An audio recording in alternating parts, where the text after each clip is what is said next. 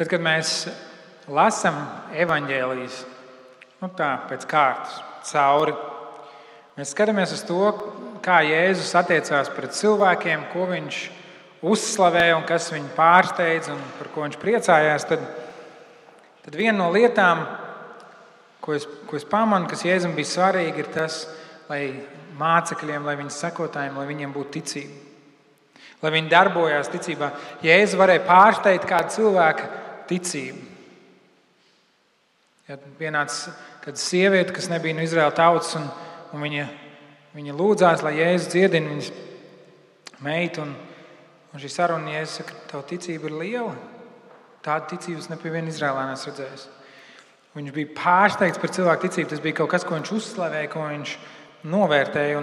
Un tieši tāpat arī viņš bija pārsteigts vai tā kā nedaudz sabāra mācekļus par viņu ticības trūkumu. Tad, kad mācekļi bija laivā un Jēzus gulēja, un viņi modināja, viņi jau bija vētra, Jēzus saka, kāpēc jūs baidāties, jūs neticīgie? Ticība ir kaut kas ir ārkārtīgi tīkama Dievam, svarīga Dievam. Mēs redzam, mēs lasījām dievkalpojuma ievadā šo vēstuli ebrejiem 11. nodaļu, kur tiek runāts par visiem šiem ticības vīriem un sievām, ka ticībā viņi kaut ko darīja. Ticībā viņi rīkojās tā, kā Dievs viņus bija aicinājis. Ja mēs lasām baptistu vēsturi, kā jau minēju, mēs redzam, ka tur bija cilvēki, kur rīkojās ticībā. Pat tad, ja tas nebija atļauts, pat tad, ja tas bija bīstami, pat tad, ja cilvēkiem tas nepatika, pat tad, ja cilvēki par viņiem smējās vai nesaprata, viņi rīkojās. Un šī viņa ticība viņa izpaudās rīcībā. Un neticība izpaužas rīcības trūkumā. Tur bija kāda sieviete, kas gāja un pieskārās Jēzum. Kaut gan viņai 12 gadus bija bijusi asiņošana, viņa bija iztērējusi visu savu naudu pie ārstiem un nebija tikusi skaidrībā un galā ar savu slimību, bet viņa ticēja, ka Dievs var viņu dziedināt, ka Jēzus var viņu dziedināt. Viņa gāja un pieskārās viņam. Pagāna sieviete izlūdzās Jēzum dziedināšanu, jo ticēja, ka Jēzus to var izdarīt. Meitenītes tēvs teica, Jēzum, tev pietiek tikai pateikt vienu vārdu, un es ticu, ka mana meitiņa būs dziedināta. Ticība, par kuru Jēzus brīnījās, un tad mācekļi, kur baidījās no vētras, mācekļi, kuri nezināja, kā pabarot šos daudzos tūkstošus, mācekļi, kur nespēja izdzīt dēmonu, teica, ka viņiem nebija ticības. Dievam patīk, ka mēs dzīvojam ticībā. Dievs grib, lai mēs paļaujamies uz viņu, lai mēs meklējam viņu. Un tad, kad es domāju par savu dzīvi, par mūsu draudzes dzīvi, man reizēm liekas jautājums, vai nav tā, ka mūsu dzīve, ka mūsu ticība ir loģiska, ir pragmatiska, ir viegli izskaidrojama. Mēs to esam darījuši tik pieejami cilvēkiem, ka tur vairs nav nekā pārdabiska. Tur nav šis wow moments. Mūsu ticība ir maziņa, vāja, nemanāma. Vai mēs dzīvojam dzīvi, kas pieprasa ticību? Vai arī mēs dzīvojam dzīvi, kur mēs paši ar visu tiekam galā un ticību un mūsu šī garīgā disciplīna vai cenšanās tuvoties Dievam ir vienkārši kāda tradīcija, kas ir bijusi mūsu dzīvē, vai varbūt kaut kas, kas papildina mūsu dzīvi. Ja manā dzīvē nav un nenotiek situācijas, kas prasa pārdabisku Dieva iejaukšanos. Ja manā dzīvē, ja es nesaskaros ar lietām, kur es saku, šito es nevaru savā spēkā izdarīt, tad man būtu sev jāuzdod jautājums, vai es sekoju Dievam tur, kur Viņš mani vada. Vai arī es pats eju tur, kur es gribu iet. Vai arī es dzīvoju vienkārši sev ērtu dzīvi, cenšos pārāk daudz un lieki nerunāt, lai cilvēki neuzdod kādus jautājumus. Es jau negribu nevienam neko uzbāzties un neko pierādīt? Vai tomēr ir kādas situācijas, kurās es paklausot Dievam vai apzināti sevi ielieku situācijās un apstākļos, kur man ir nepieciešama paļaušanās uz Dievu? Un lasot Bībeli, lasot šīs vēstures grāmatas, es redzu, ka tur ir bijuši cilvēki,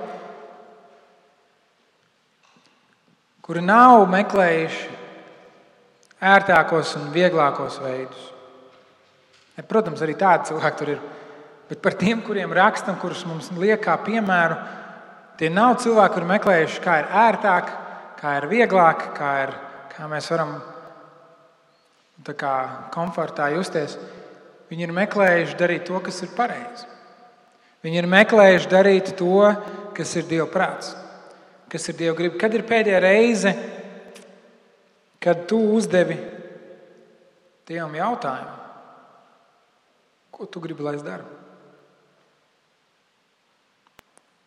Kas ir tavs prāts? Ko tu vēlies manā dzīvē redzēt? Un es gribu izlasīt no Mateja evaņģēlija 14. nodaļas kādu jau daudziem pazīstamu zināmu stāstu. Mateja evaņģēlija 14. nodaļa no 22. līdz 33. pantam. Un Jēzus tūlīt lika mācekļiem sakāpt laivā un pirmajiem doties pāri uz otru pusi, kamēr viņš atlaida ļaužu pūli. Ļaudis atlaidis, viņš viens uzkāpa kalnā Dievu lūgt, un vakaram nākot viņš tur palika viens pats. Bet laiva jau bija vairākus stadijus tālu no krasta. Viļņi to mētāja, jo pūta pretvējš. Ap 4. nakts sardzes laiku Jēzus nāca pa tiem pa jūras virsu staigādams. Mācekļi redzēdam viņu pa jūras virsu staigām izbijušie sauc, tas ir spoks, un kliedz no bailēm. Bet Jēzus tūlītos uzrunāja, esiet droši, es tas esmu, nebīstieties. Un Pēters viņam sacīja, kungs, ja tu tas esi, liec man nākt pie tevis pūdens virsū. Viņš sacīja, nāc, un Pēters izkāpa no laivas un iedams pūdens virsū gāja pie Jēzus. Bet vētru redzēdams viņš nobijās un sāka grimt, un viņš sauc, kungs, glāb mani. Tūdaļ roku izstieps Jēzus viņu satvēra, un viņam sacīja, mazticīgais, kādēļ tu šaubies? Viņi iekāpa laivā un vējš norima. Tad tie, kas bija laivā, nometās ceļos viņa priekšā un sacīja, patiesi, tu esi Dieva dēls.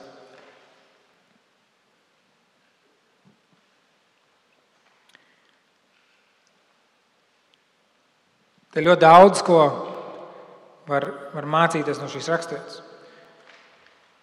Pirmā lieta, ko mums grib pievērst uzmanību, tas, ka Pēters saka, kungs, ja tas esi tu. Man kādreiz kādi ir jautājuši, vēl patiesībā šonadēļ man mācekļu skolā mēs arī runājam, kā saprast to, ka tas ir Dievs, kas man runā. Kā saprast, ka tas ir Dievs, kas man aicina, kā zināt, ka tas ir Dievs. Jo šeit mēs redzam, ka mācekļi, viņi redz, ka Jēzus staigā pūdens virsū, viņi ir pārbijušies, jo tas nav normāli. Viņi ir pārbijušies, jo tas nav normāli, ka kāds staigā pūdens virsū, tas ir spoks, viņi kliedza. Un Jēzus saka, nebīstieties, es tas esmu. Un Pētera atbild ir, ja tu tas esi. Un reizēm mūsu dzīvē ir tā, ka mums liekas, ka Dievs kaut ko saka, bet mēs neesam droši. Patiesībā man gribas teikt, lielāko daļu reizes, kad Dievs uz mums runā, īpaši, ja mēs neesam trenējuši klausīties tajā, ka Dievs mums saka, tad mēs neesam īsti pārliecināti, vai tas ir Dievs. Un daudz vienkāršāk būtu teikt, es īsti nezinu, es neesmu pārliecināts, ka tas ir Dievs. Es neesmu pārliecināts, es braucu vienkārši tālāk. Nepievēršam tam uzmanību. Ejam uz priekšu. Bet Pēters saka, ja tu tas esi, tad liec man nākt pie tevis pūdens virsū.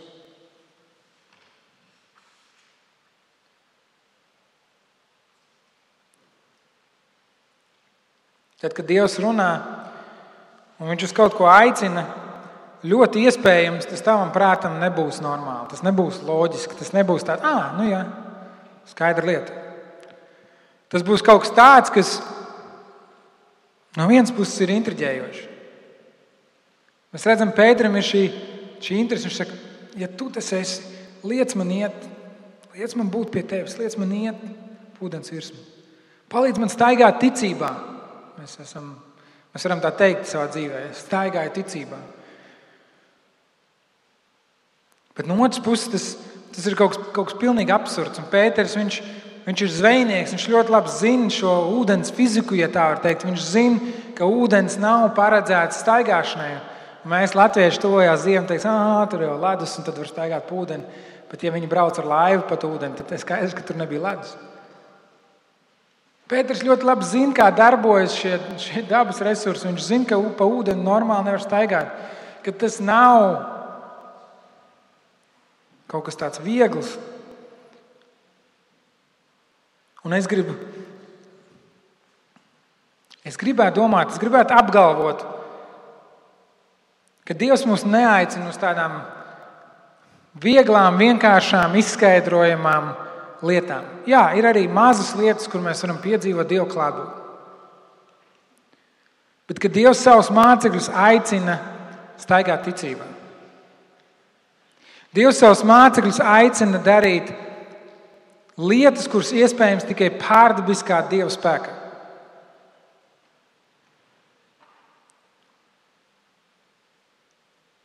Un iespējams daudziem no jums uzreiz liekas, tur dziedināšanas un krišanas un garīgās kaut kādas izpausmes un vēl kaut kāda brīnuma un maģija un triki un vēl kaut kas. Bet bieži vien šīs lietas nemaz nav. Viņas nav ietērptas tādos blingos, kā saka. Viņas nav prožektoru apspīdētas, kur ir izrāde un kur mēs sakam, te būs mans ticības gājiens. Bieži vien lielāko ticību prasa ikdienas sarunas.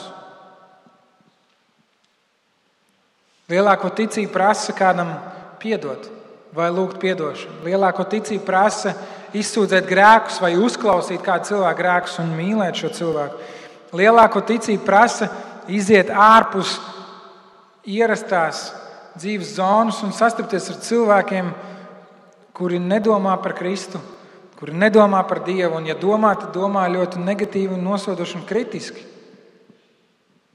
Un ticība prasa būt tajā vidē un nevis vienkārši būt un klusēt un māt ar galvu, bet gaidīt īsto brīdi no Dieva un runāt. Un pamatot savu ticību un neslēpt savu pārliecību. Reizēm lielāko ticību prasa nepadarīt visu pasauli par mūsu ienaidniekiem un pretiniekiem, kuriem mums kaut kas ir jāpierāda un jāiebaž sejā, bet mīlēt cilvēkus. Rūpēties par viņiem, gādāt par žēlastību un taisnību.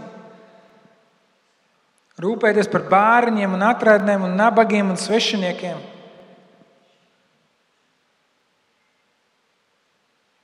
Reizēm lielāko ticību prasa tad, kad tu redzi, ka tavs brālis grēko un viņš tev ir labs draugs un tu negribi sabojāt attiecības. Bet tu zini, ka Dievs tev saka paklausīt un parunāt ar viņu par to, kas notiek viņa dzīvē.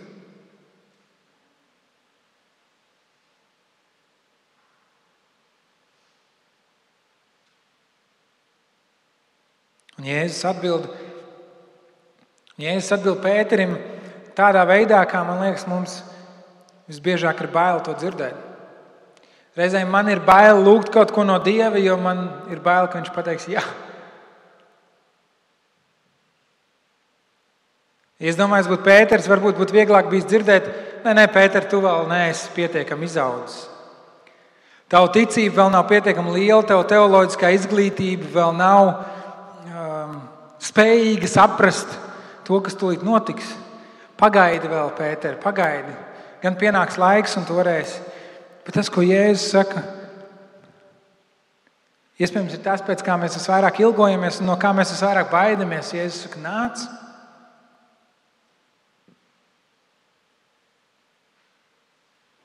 Jēzus saka, nāc, un Pēters, atcerieties, viņš teica, ja tu tas esi. Nav jau tā, ka viņš ir pārliecināts, ka tas ir Dievs, kas viņu sauc. Un te ir tā viņa ticība. Man liekas, ka tas ir Jēzus, bet tikpat labi tas varētu būt arī spoks. Es dzirdu viņa balsi, un es gribu tai atsaukties, bet es skatos tajā tumšajā ūdenī, un es redzu, ka pūš vējš, un es zinu, ka ūdens nav paredzēts, lai mani noturētu. Un es dzirdu balsi, saka, nāc. Ko es darīšu? Ko es darīšu?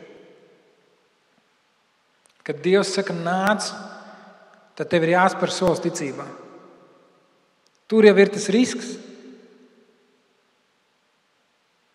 Ja mēs ilgi dzīvojam savu dzīvi un mēs nesastopamies ar nekādu risku, ar nekādiem pārbaudiem, nekādiem izaicinājumiem, tad man gribas teikt, mēs esam sākuši dzīvot pārāk lielā komfortā. Kaut kas mūsu dzīvē ir aizvērts ciet. Vai nu mēs nedzirdam Dievu, vai mēs negribam viņam paklausīt. Bet pēc tā, ko es redzu, kas ir rakstīts Bībelē, pēc tā, kā Jēzus izturās pret saviem mācekļiem un kā vēlāk apustuļi paklausīja Dieva aicinājumu, bija gatavi iet līdz pat nāvei. Es redzu, ka tad, kad cilvēki atsaucās Kristus aicinājumu, viņu ticība tiek pārbaudīta, viņu ticība tiek izaicināta. Viņi ir izaicināti darboties, kaut ko darīt. Mūsu draudzē šodien šeit ir vairākas misionāru ģimenes, kuras ir pārcēlušies no vienas pasaules malas uz Latviju, lai kalpotu. Paldies jums, ka jūs rādat piemēru, kā atsaukties Kristus aicinājumu. Un reizēm man liekas, ja Dievs man aicinātu pārcelties uz Kaliforniju, īpaši novembrī, kur biļeti nopirkt. Bet ja Dievs man aicina pārcelties uz Pārdaugavu, vai Bolderāju, vai Daugavpili, es neesmu pārliecināts, ka tas ir Dievs. Braucam tālāk.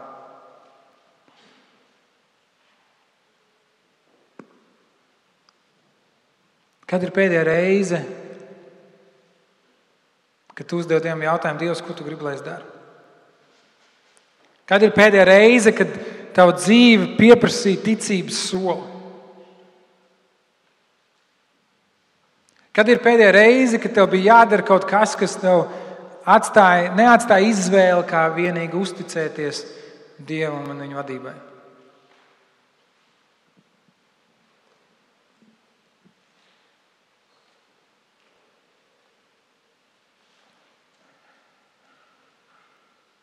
Mēs esam saņēmuši ticības mantojumu no cilvēkiem, kuri atsaucās Dieva aicinājumam, neskatoties uz dažādām grūtībām un izaicinājumiem. Viņi gāja, mīlēja cilvēkus, sludināja evaņģēliju, veidoja mācekļus. Un mēs redzam, ka Dievs pārdabiskā veidā iejaucās un veidoja savu draudzi. Un te mēs esam laikā, kad mums ir salīdzinoši viegli. Mums neviens nevajā. Jā, varbūt kristietība nav populārākā dzīves filozofija rietumu pasaulē, un tomēr mēs dzīvojam salīdzinoši ērti. Vai mēs savu ticību esam gatavi nodot kādam mantojumam? Redziet, es domāju, tiem no mums, kas jūtās jauni, tad, kad mēs domājam par ticības soli, mēs domājam par to, ko es varu darīt. Kas ir tas, kur Dievs man sūtīs, kas ir tie cilvēki, kur man jāieaicina savā dzīvē, varbūt kas ir tā vieta, kur man jāpārceļās, un tā tālāk. Mēs domājam, ko es varu darīt. Bet pieredzējušākiem, vecākiem no mums šis ticības solis varētu būt ieguldīt kādā jaunākā. Ieguldīt mācekļos, ieguldīt sekotājos, ļaut citiem mēģināt darīt to, ko mēs jau ilgu laiku esam darījuši.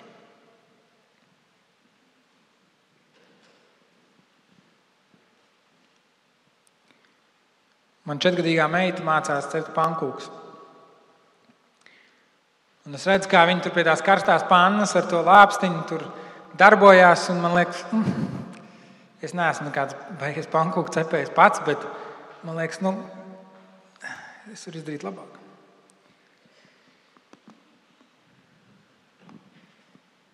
Paldies. Es varu izcept pankūkus labāk nekā 4-gadnieks. Bet tas mūsu uzdevums ir rūpēties, lai tie mūsu bērni mācās. Tas ir māceklības pamatprincips. Un, protams, mēs varam domāt kā vecāki par bērniem, bet mēs draudzē varam domāt viens par otru.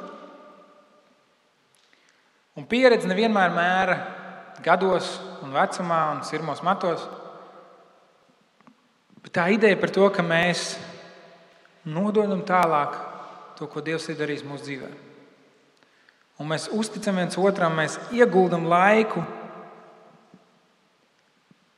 Mēs varam redzēt, kā trīsvienīgais Dievs sūta Jēzu uz šīs zemes.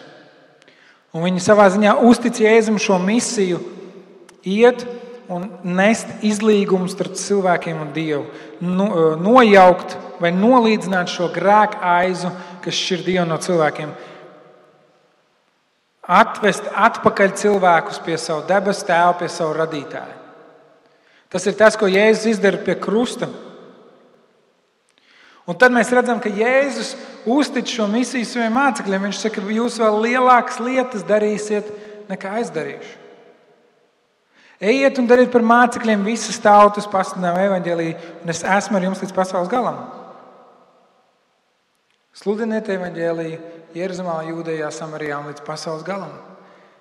Tas ir tas, ko Kristus dod saviem mācekļiem, un tad nāk Svētais Gars, kurš iemājo draudzē, un Pāvils raksta, mēs esam Kristus rokas, kājas, mute, acis, mēs esam viņa miesa. Tad, kad Dievs iemiesojās, Kristus kā cilvēks iemiesojās, dzīvo šeit uz zemes, tas turpinās, viņš joprojām ir iemiesojies mūsos draudzē. Iemesls, kāpēc mūsu draudze sauc par mājvietu, jo mēs esam Dieva mājvieta šeit uz zemes. Viņš mājo mūsos, viņš ir izvēlējies mājot mūsos, un tieši tāpat kā trīsvienīgais Dievs sūtīja Jēzu Kristu, un Jēzus Kristus sūtīja Svēto Garu, tāpat arī trīsvienīgais Dievs sūta mūs kā draudzi savā misijā nodot tālāk to, ko esam saņēmuši. Šis ticības mantojums, un mēs esam liecinieki tam, ka Dievs ar vienu atrod uzticamus cilvēkus, kurus šo ticības mantojumu nodot tālāk. Ja tā nebūtu, tad arī mēs šeit nebūtu. Un tad ir jautājums, vai mēs būsim šie uzticamie cilvēki. Vai arī mēs būsim šie ticības cilvēki, kuri paklaus Dievam, kur pirmkārt jau klausās uz Dievu, klausās to, ko Dievs saka, un kuri paklaus Dievam.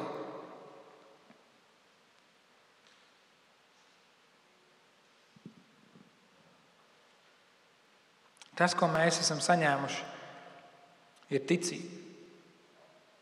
Tas ir pats galvenais, tas, kam ir mūžības vērtība. Jēzus teica, nekrājiet mantu šeit virs zemes, kur kodes to sēd un rūsa sarūsē. Bet krājiet mantu debesīs. Kā tad mēs varam krāt mantu debesīs? Tā, ka mēs nododam savu ticību. Un ir jau patīkami domāt, ka kādu dienu mūsu vārdus vai mūsu draudzes vārdu arī kāds ierakstīs vēstures grāmatā un kādreiz kāds lasīs un teiks, jā, redz, šeit mājvietā bija cilvēki, kur uzticam gāja un darīja. Bet daudz patīkamāk būs saņemt uzslavu no Jēzus, ka mūsu dēļ kādu cilvēku vārdi ir ierakstīti dzīvības grāmatā. Vēstures grāmatas, tās ir labas. Kā jūs teicat, tās vajag lasīt un vēsturi vajag zināt. Un tomēr tas, kas ir svarīgi, ir šī dzīvības grāmata. Un es gribētu stāvēt mūsu Kunga priekšā savas dzīves beigās un saņemt uzslavu par to, ka es esmu piedalījies tajā darbā. Es esmu pielicis savu roku, lai kādu cilvēku vārdi būtu ierakstīti dzīvības grāmatā. Un man ir vienalga, vai tāda pastāvēs draudze ar nosaukumu mājvieta, vai varbūt nāks paudze, kur atgriezīsies pie nosaukuma semināra draudze, vai varbūt vispār būs kaut kāda digitāla veida draudze. Man īstenībā pat varbūt nav tik būtiski, ka baptistu vārds pastāvēs vēl nākamos 160 gadus. Kaut gan es domāju, ka tas ir mantojums, kuru būtu vērts nodot. Bet tas, kas man ir svarīgi, kad cilvēki iemanto ticību. Un kad es skatos, ko Dieva vārds saka, es redzu, ka arī Dievam tas ir svarīgi. Un es gribu būt šis cilvēks, kurš spēr šos ticības soļus. Es gribu būt šis cilvēks, kurš ir uzticams evaņģēlijam. Un es gribu aicināt jūs visus par tādiem kļūt, par tādiem būt. Varbūt jūs esat bijuši un jūs esat kaut kur vīlušies, kaut kur piekusuši. Ir nepieciešams kāds laiks, lai atjaunotos, lai atkal safokusētos, bet kad tā varētu būt mūsu lūgšana, kur mēs sakam, Dievs, es gribu staigāt pa ūdeni. Es gribu staigāt ticībā. Un tad mans jautājums ir, kas ir tavs ticības solis? Un ja tu nevari uzreiz atbildēt, tas nozīmē, ka tev ir laiks lūgt Dievu. Tev ir laiks lūgt Dievu un teikt, Dievs, ko tu gribi, lai es daru? Kur tu gribi, lai es eju? Kas ir mans ticības solis? Kas ir tā laiva, no kuras man ir jāizkāpj? Lai es varētu staigāt ticībā. Varbūt Dievs tev saka uzrunāt kādu savu draugu, kādu rādu vai kaimiņu, uzaicināt viņu ciemos. Kādu, kurš jau tev ir ilgi bijis prātā un sirdī, un tu visu laiku to esi atlicis, jo tu esi tik aizņemts. Varbūt ir laiks atlikt malā ko citu, kādu hobiju, kādu filmu, kādu ģimenes izbraucienu un uzaicināt šos cilvēkus ciemos. Varbūt tās ir kādas attiecības, kas jau ilgi ir nenokārtotas, un tev ir nepieciešams spērt šo ticības soli ceļā uz izlīgšanu. Un uzticēties Dievam, ka Viņš darbosies un šajā grūtajā sarunā Viņš pagodināsies. Varbūt tā ir kāda lieta tavā dzīvē, ko tu turi ļoti dārgu un svarīgu, un Dievs tev saka, tev tā ir jāatlaiž. Varbūt tā ir atkarība kāda, no kuras tev grūti atteikties, un Dievs tev saka, tas tev nenāk par labu. Varbūt tie ir kādi jauni pienākumi, kuri tev ir jāuzņemās, kas ir bijuši tavā prātā un sirdī jau ilgāku laiku, kuru Dievs tev ir virzījis, un tu neesi atradis tam laiku un enerģiju. Tu neesi gribējis to dzirdēt. Kas ir tavs ticības solis? Kas ir tā laiva, kas ir tā drošības salīna, no kuras tev ir jāizkāpj? Un ļoti iespējams šajā brīdī tu nejūties gatavs.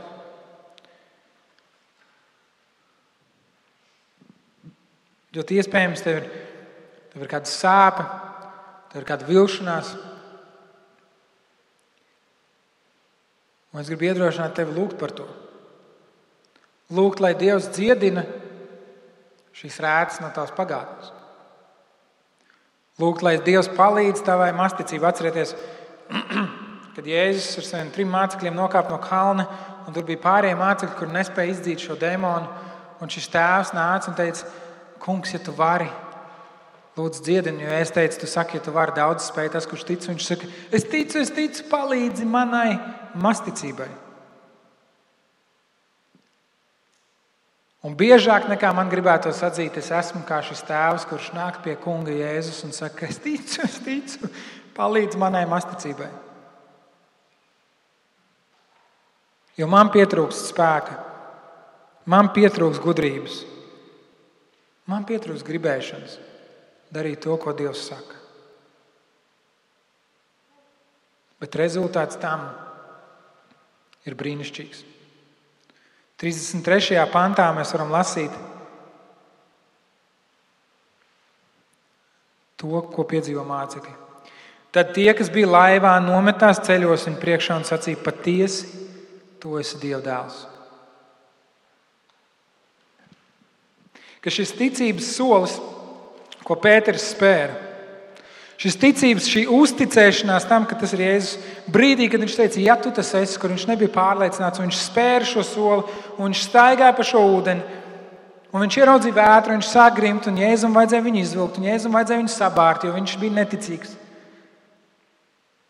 Bet rezultāts tam ne tikai Pētera, bet arī citu mācekļu dzīvē bija tas, ka viņi ieraudzīja Dieva dēlu. Ka viņi ieraudzīja Jēzu viņa godībā. Reizēm mūsu Dievs ir maziņš, tāpēc, ka mūsu dzīve ir maziņa. Mūsu izvēles ir maziņas. Mēs dzīvojam ērti, mēs dzīvojam vienkārši. Bet tur, kur ir kāds ticības solis, tur, kur mums ir nepieciešams staigāt ticībā, kur mēs paļaujamies uz Dievu, tas paver iespēju mums ieraudzīt to, kas Dievs patiesībā ir. Tas noved mūs pie vietas, kur mēs varam nokrist ceļos un kā mācekļi teikt, patiesi, tu esi Dieva dēls. Patiesi, tu esi tas, kas manā dzīvē ir vajadzīgs. Tu esi tas, kas man dzīvi var atrisināt. Es domāju, reizēm man liekas, ka, ja tas būtu noticis mūsdienās, tad mācekļi būtu izveidojuši nometņu vietu ezeru krastā un nosaukuši to par ūdens virsmas staigāšanas kalpošanu, kur visi cilvēki varētu iet uz šo ezeru, iespējams samaksāt kādu naudiņu, izbraukt ar laivu un redzēt vietu, kur Pēters staigāja pa ūdeni. Varbūt nopirkt kādu burciņu šī ūdens, paņemt to līdzi un justies labi par to. Bet tad, kad Dievs dara kādu brīnumu, tad, kad Dievs atalgo mūsu ticības soli, tad tas nav vienkārši mūsu labsajūtai. Tas nav mūsu sajūsmai vai lepnumam, lai mēs varētu teikt, redz, kā Dievs manā dzīvē darbojās. Redz, kā Dievs man lieto. Bet tas ir tādēļ, lai viņš tiktu pagodināts un lai cilvēki ieraudzītu Jēzu. Es iedomājos, kā Pēters varēja uzties, viņš iekāpa apakaļ tajā laivā, viņš teica, jā, es tur sāku grimt un tā, bet jūs redzējāt, es reāli 3 soļus nostaigāju pa ūdeni. Kurš vēl no jums varētu teikt, ka viņš ir darījis to pašu? Bet tajā vietā, tajā brīdī, kad viņi iekāpa laivā, viņš un tie, kas viņam apkārt bija, nokrita ceļos Dievu priekšā un teica, tu esi Dieva dēls. Mūsu ticība ir kā muskulis priekš mums, kas palīdz mums iet to ceļu, uz kur Dievs mūs aicina. Lasot Bībeli, mēs ieraugam, ka ticību var definēt kā paklausību. Tā nav kaut kāda vienkārši iekšēji dziļa pārliecība un zināšanas, kas vienmēr paliek tikai mūsu galvā, bet ka ticība Bībeles terminā vienmēr saistās ar darbību, ar izdzīvošanu. Tā nav nošķirta lieta. Un tad, kad mēs sakam, es ticu, mums būtu jābūt gataviem teikt arī es paklausu. Tad, kad mēs apgalvojam, es ticu, mums būtu jābūt gataviem tā arī dzīvot. Ticība ir tad, kad tu dzirdi, ko Dievs saka, tu jūti, ka Dievs tevi aicina, un tu arī paklausi tur, kur Dievs tevi aicina. Bībelē teikts, paklausība ir labāka nekā upuris. Mūsdienās mēs vairs nepienesam upurus, mēs vairs nededzinam neko uz altāra, bet arī mēs svētdienā mēs nākam un dziedam. Mēs dziedam Dievam, Dievs, tu esi svēts, Dievs, es tev uzticos, Dievs, ja tu esi ar mums, kas būs pret mums, un tā tālāk. Tā ir kā tāds mūsu pielūgsmes upurs Dievam, bet tikai tas, kā mēs dzīvojam, pierāda to, vai mēs patiesi Dievam uzticamies. Mums ir jākļūst par šiem ticības cilvēkiem. Mums ir jākļūst par tiem, kuri savu ticību nodod tālāk, ka tas ir dārgākais mantojums, ko mēs varam dot. Mums ir jākļūst par tiem, kas Dieva vārdu ne tikai dzird, bet arī dara. Un varbūt kādu dienu arī par mums rakstīs grāmatās. Bet tas nav tik būtiski. Būtiski ir, ka mūsu dēļ kādu cilvēku vārdus ierakstīt dzīvības grāmatā.